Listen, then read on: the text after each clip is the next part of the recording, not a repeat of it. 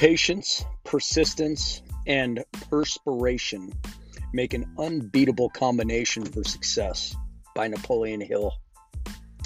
First is patience. This is a learned skill set. Patience for the outcome, patience through the outcome, patience with the outcome.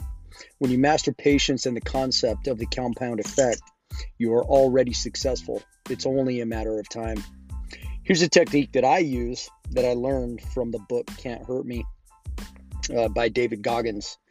I count down from a minute. I don't say I'll quit in a minute. I just say 59 seconds, you got this.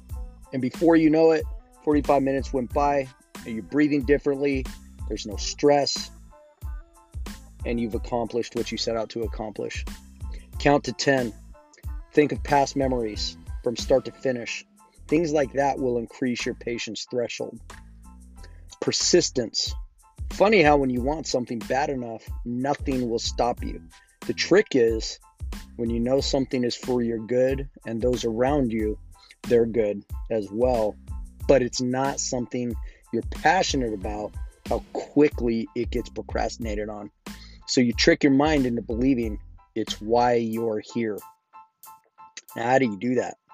You go minute by minute, or in some cases, set a timer for 10 minutes and laser focus on that 10 minutes.